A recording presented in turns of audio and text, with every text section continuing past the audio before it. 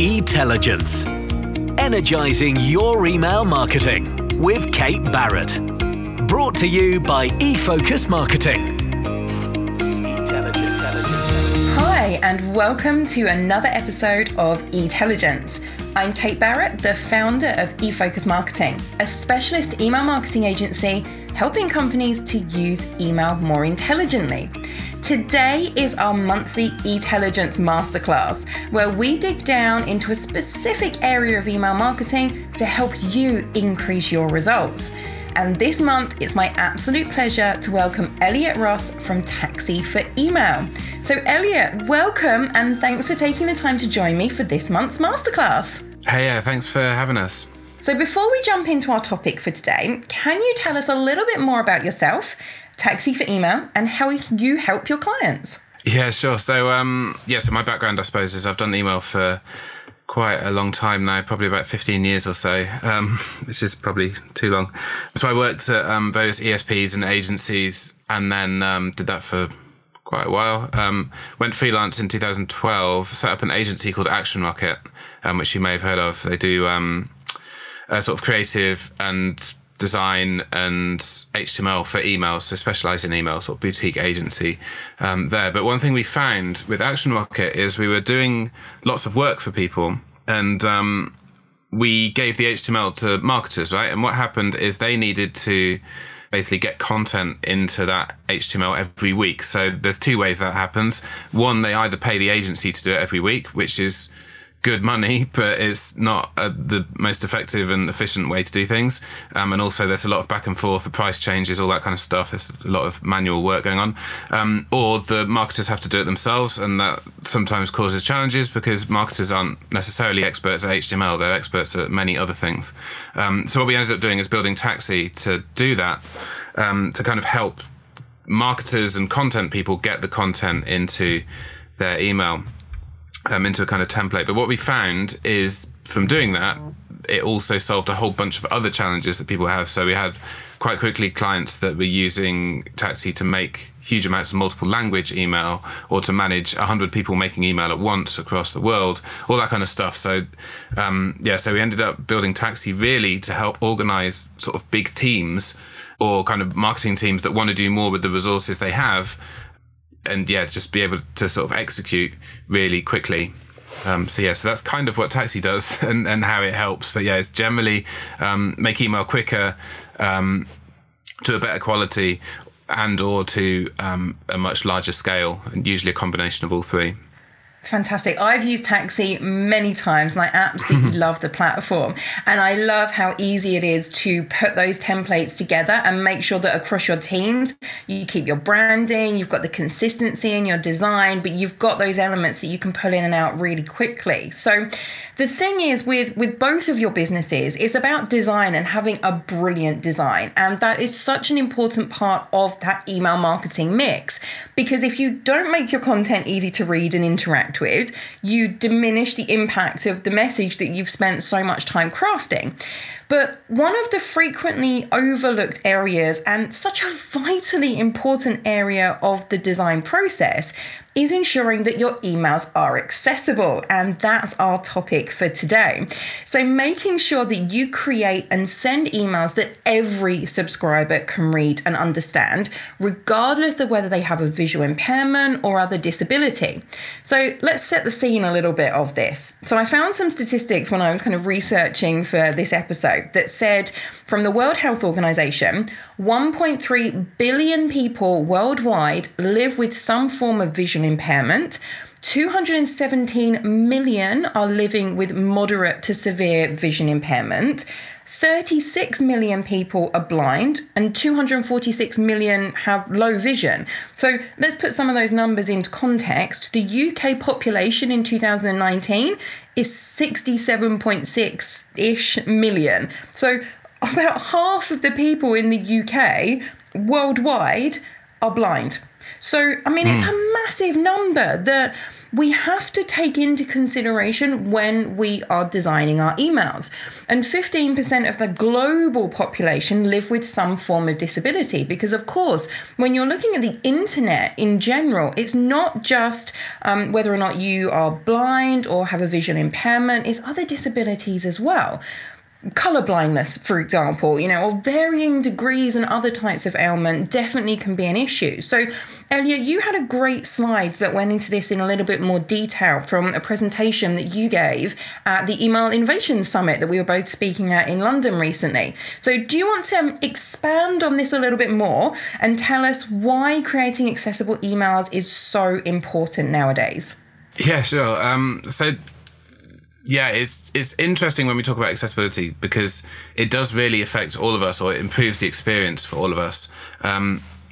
So we'll talk about sort of different challenges and types of challenges that people have in a second. But there's some interesting stuff. So the kind of slide that you're sort of referring to is from the Microsoft Inclusive Design guidelines, which is, if you sort of Google that, there's a nice website for all of that stuff. And what they do on there is they talk about this idea of a persona spectrum. And the thing with the persona spectrum is that this can be really useful for example, if you're trying to justify incorporating better accessibility into your email campaigns. Now, there's legal reasons why you should do that anyway, and there's ethical reasons why you should do it anyway. But obviously, everything in email, we do have to balance how much effort we put into everything, right? Because that's the kind of challenge we have. So this is really why accessibility is really important for us to deal with and consider. So they have this idea of the persona spectrum, and on the persona spectrum, they talk about people having permanent, temporary, or situational challenges. So a good example perhaps is hearing. And they have a nice kind of diagram of this, but someone might be permanently deaf, right? So they could never really hear what's going on. And then there's kind of obviously various levels of challenges around hearing. But also, so that would be a kind of permanent challenge there. But also people have temporary challenges. So, for example, someone might have a temporary ear infection for a few weeks or a month or however long, 6 months or whatever. So you can see how we start to improve the experience. If we consider deaf people as a whole, we can also improve the experience for people who temporarily need a bit more help there. And even things like a bartender in a bar, for example. It's very loud music. It's very difficult for them to hear. So that's a situational challenge. So that could be someone who's working for 2 or 3 hours in the evening. So we can go all the way from 2 or 3 hours or, loud environment temporarily to someone who's got ear infection for a few weeks, and then someone who's permanently for their entire life needs support around hearing. So this is why accessibility is really important, because if you look at justifying doing it, you can look at people who permanently need it, and that's sometimes, as you just said, it is a large number, but it's also a fairly small percentage of the world population. But once you start to consider the temporary and the situational people as well, that is basically the entire population. Fantastic. So how can people get started with accessibility in email? What are the 4 main considerations that you would say need to be taken into account when it comes to accessibility? So there's so as you said, there's kind of 4 things to consider. So I just talked about hearing, right? Now, hearing doesn't really come into email that much. Luckily, we can't really do audio in email. People have tried and they've failed, which is probably for the best. There's maybe one thing to consider, which is if you are doing video, then think about that experience. So if you've got video, even on a landing page, there's a stat. I've been trying to find the article, but I can't quite find it. But it's about 80% of people view video with the audio turned off. Regardless if they don't have headphones, they're viewing on their way into work, on the train or whatever.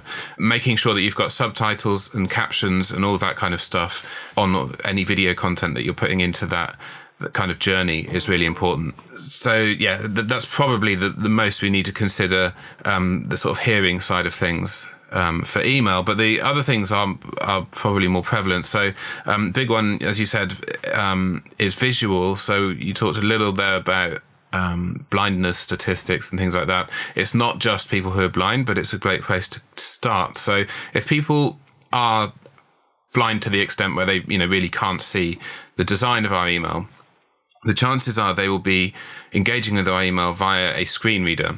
And there's a few different types. There's some that are built into the laptop or phone or whatever device someone is using. There are also kind of third-party apps that are different types of screen readers that have all sorts of other considerations in there as well. So there are a few different types. There are some prevalent ones that are worth testing for. But a great place to start is literally just, either say, "Hey Siri," or to use the kind of native stuff that's built into your laptop just to kind of see what your email is like when it comes to a screen reader. So a screen reader will basically read out the text that you have in your email. So there's a lot of considerations we can do there from a code perspective. So we can code our email so that the screen reader basically doesn't get confused and reads out the content in the right order and doesn't read out things, about URLs of images and things like that aren't very good experience. So there's definitely some kind of in the weeds code work that you can do there. But there's also a lot more to visuals. So, for example, people who have epilepsy, for example, if we send massive animated GIFs that are very flashy, like literally flashing at people, then you run the risk of causing epileptic seizures for people. So we need to consider that as well. And there are also lots of different levels of visual challenges that people have. So, for example, color blindness comes into that, sort of things like tunnel vision and things. But so that can affect the design that we use as well. So, for example, you might want to consider the contrast of any text that you have over an image, or light grey text over a light grey background, that kind of stuff. Some people are literally not going to be able to see that. But again, there are some tools that you can use to preview that stuff. And then the other two that are quite interesting, but I'd say visual is probably the main one. So other two to consider. So dexterity is interesting. So, typically we think about email as something you click through, and we talk about click-throughs as our metric. Some people might have challenges with dexterity, and they might be tabbing through an email, for example. So the best practice that we have, or has been mentioned a long time, which is this idea that you should just basically make everything a link so that people can click on anything and they can click through. That's going to be a real challenge for people who are tabbing through your email, because all of a sudden they've got to tab through 50 different links instead of what there really is, which is one button that they should be clicking on. So maybe we should consider that tab experience as well. Even just, the touchscreen versus mouse thing that we consider with mobile anyway. Touchscreen is a little less precise, and we should consider how people interact with those as well if they have dexterity challenges.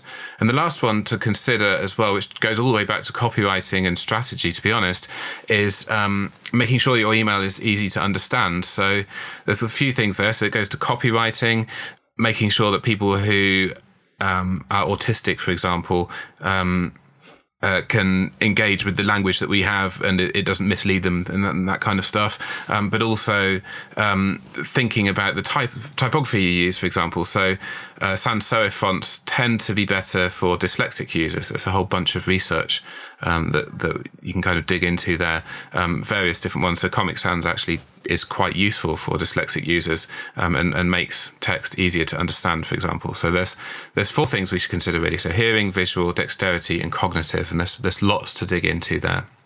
Fantastic. So I think that gives us a great summary of all of those areas. And I think just going back to the visual element, which I think is the biggest one around email here, it's not just the disabilities, certainly in society now and how technology is moving forward, even if we're in the car or, wherever we might be, just sitting in the living room or sitting in our offices, and you might say, "Hey, Alexa, read me my emails." So we not only have to be aware of all of these elements because of the disability side of things and making sure that everybody has the chance to interact with our messages, but just the way that technology is going nowadays and how people generally want to interact with their emails. Yeah, exactly. So if you go back to that idea of the persona spectrum, then Siri is a screen reader for everyone, right? That's if you happen to be driving, then that's situational. You shouldn't look at your phone when you're driving, but you can have Siri read out your email if you have the technology with you. e-telligence. Energizing your email marketing with Kate Barrett. Brought to you by eFocus Marketing.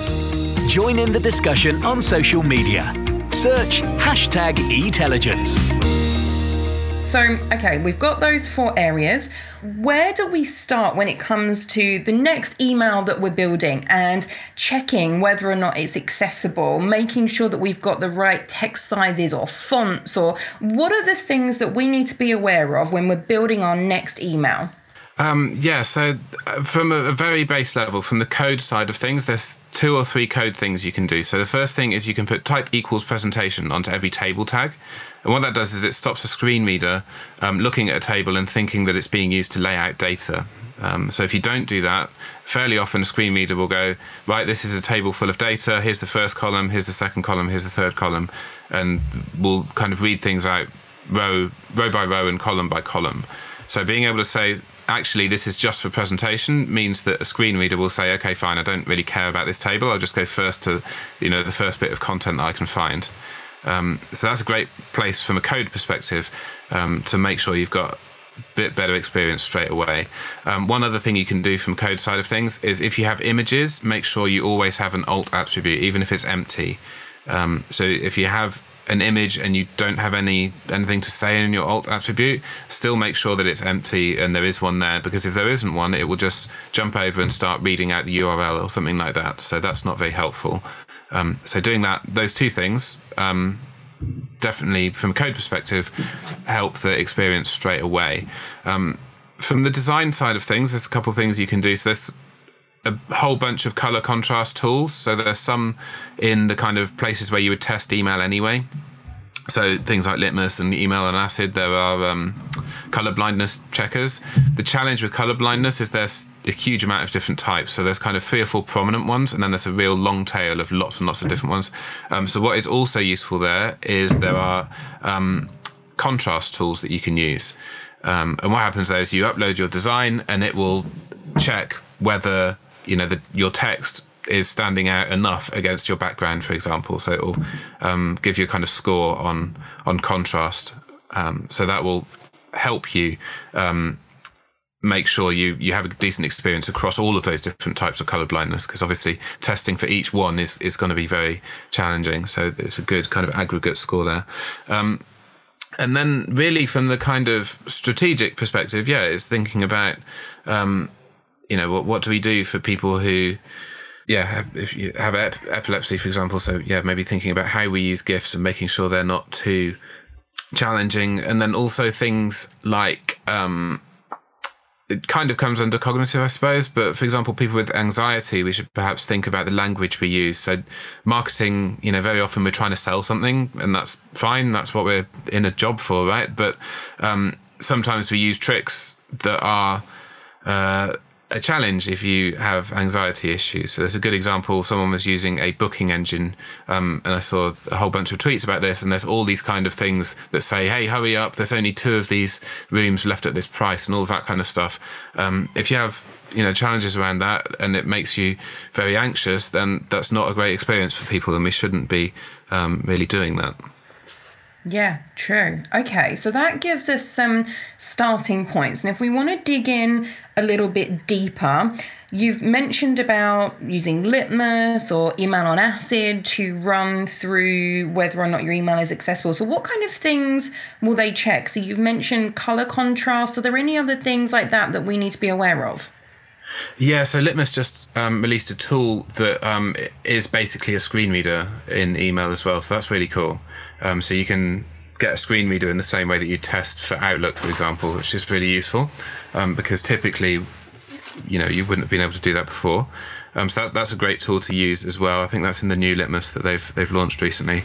And then also from the testing side of things, it is just about considering this kind of stuff in our testing process. So where previously we might have got a device lab, for example, so that you can test on, various Android phones actually in your hand, then maybe we should start having some other assistive devices as well and seeing what the experience is like there. Even just getting another phone and going through all the accessibility settings and, ramping that stuff up. So things like the iPhone, there's a whole bunch of stuff. If you go into settings and general, I think, or settings accessibility, somewhere in there, you can turn on a load of stuff. And that's really useful because you can change the font size so that it's really big, for example. So you need to make sure that your design still works in that environment. Yeah, brilliant. So you mentioned font size. So I think kind of the general industry standard is to make sure that your font size is 14 and above. Is that for accessibility reasons? Is that for just generally making it easy to read? What's your kind of view on text size?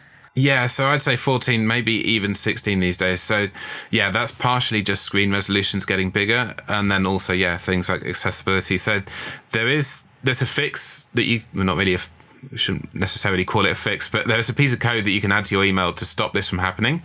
But if you don't do it, then what will happen is if you put a font size that is less than 13 pixels, the iPhone will make it larger by default. So there's a bit of code you can put in that basically says it's okay, don't do that, and I will work it out myself.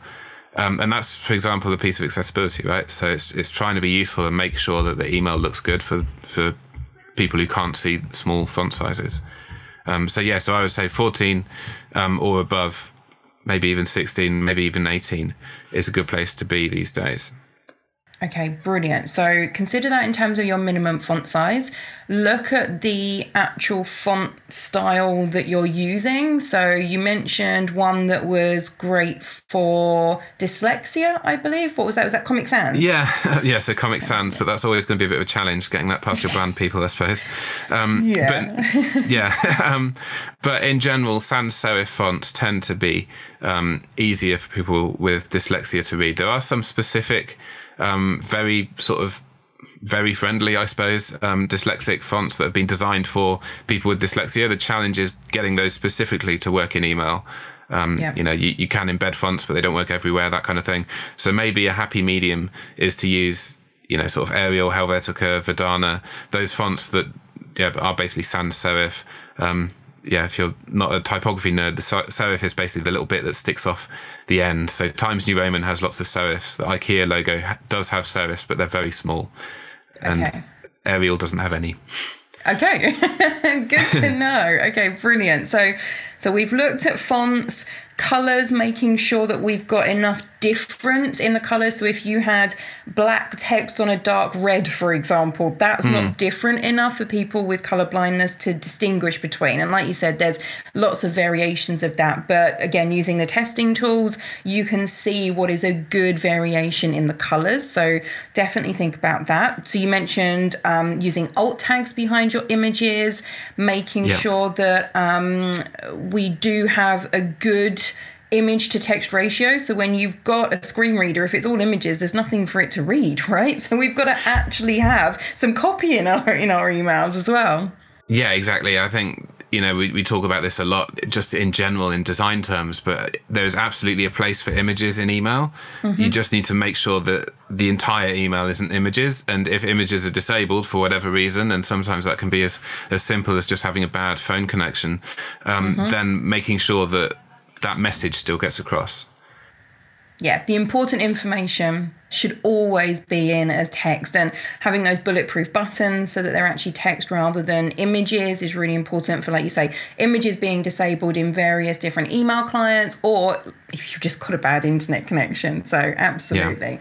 And thinking about the hierarchy of your messages as well. So making sure that you mentioned earlier in terms of screen readers, so putting in that code to tell it that a table is just for presentation purposes, so that it will actually read it as you've got it on the screen. So from your headings down to your copy, down to your calls to action, and then following down the screen. So you've got to think about the order in which you place that information as well in the email. Yes, exactly. So I think there are some ways that you can kind of hack that a bit, and you can say, well, not even hack that, there's code that you can say that basically says, read this bit, then read this bit. You could even have a separate piece, almost a separate email that is just for the screen reader, for example. But it's a balance of being able to, how much work do you do, right? Like, it's probably easier just to make sure that your standard email is accessible rather than building a completely separate one. Yeah. So really, as part of our brand guidelines, we should have a section in there that talks about accessibility and what these kind of rules are, should we say, that we need to put in place in our email designs. Yeah, exactly. And it's interesting you mentioned the word rules there, right? So a long time ago, the kind of first time I worked really seriously on accessibility was around the London 2012 Olympic Games, right? Because historically we hadn't really done much around accessibility in email, typically because it was too hard to do anything in email. And obviously the Olympics is very inclusive. They're literally the Paralympics, right? So we need to make sure that it has a good experience and it's very accessible. What we ended up doing very early on there was just having a separate email. So the same content, but you click through and you view it online with using whatever technology you want to. But for example, there are color. So there's some color examples we did there. I think it was yellow text on a black background also helps people with dyslexia, for example. So it's not just the typeface, it's also some of the design elements helps as well.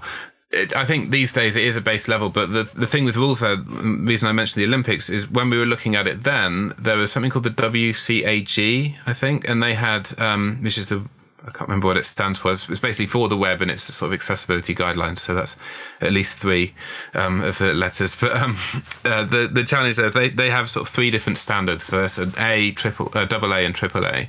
And you basically, I think it's AAA you want to be hitting. I can't remember which order it goes. But basically the middle one is good. And I think AAA is sort of best. Now, those standards are for the web. We can't use all of that stuff in email just because of other technical challenges, but that's a great place to kind of set a baseline for what you want to achieve. The other kind of thing, just talking about rules, really is, there's literally laws about this. And recently, Domino's, for example, got taken to court and lost their case because someone sued them in the States for their website not being accessible. Wow. Okay. So there's literally a cold, hard, money reason to do this as well. So you will save a lot of money not getting sued. Definitely. So next time, anyone is thinking about redesigning their emails, or even before that, look at the design of your emails now and think about, are they accessible? So use some of those tools. So Litmus, Email on Acid, to see how accessible your emails are. Are there any other tools that people can use to assess where they are right now in terms of their designs? Yeah, so from the sort of visual design side of things, there's a bunch of tools. If you literally just Google like contrast checker, that kind of stuff, or color blindness checker, there's a whole bunch of tools you can use to just upload your code. There's also a website, I think it is email accessibility, it's either .org or .com, but if you Google that again, there's a whole bunch of resources, and that email accessibility site is a site that's maintained, I think it's by Geordie from Email Monday, and a bunch of other people, but they keep the kind of latest articles on there, so that's the best place to go to kind of get a sort of a reading of where things are at right now. Fantastic. So we'll find all of those links and we'll pop them in the show notes. So if anyone wants to find out more, go to the show notes and we'll pop all of those links in there. So Elliot, thank you so much for that whirlwind introduction to accessibility. I think this is a topic that we need to be focused on, that we need to understand in a little bit more detail, and I think you've given us some really good pointers today. So how can people get in touch with you, Taxi for Email and Action Rocket, for more information and help creating not only amazingly accessible designs, but designs that get engagement with their audience? Yeah, exactly. So actually it's actionrocket.co. So that's, email agency, and absolutely can work with, we've worked with everyone from, small startup brands that are just getting going to big multinational brands that want to do really big involved stuff. So anywhere in between, sort of project and ongoing basis. So we can absolutely help there. So actionrocket.co is the place to go to chat with Action Rocket. And then Taxi is taxiforemail.com. And yeah, you can read all about Taxi and see how we can help you and your team make better email on there as well. And the other thing I just want to mention as well is Email Weekly. So that's emailweekly.co.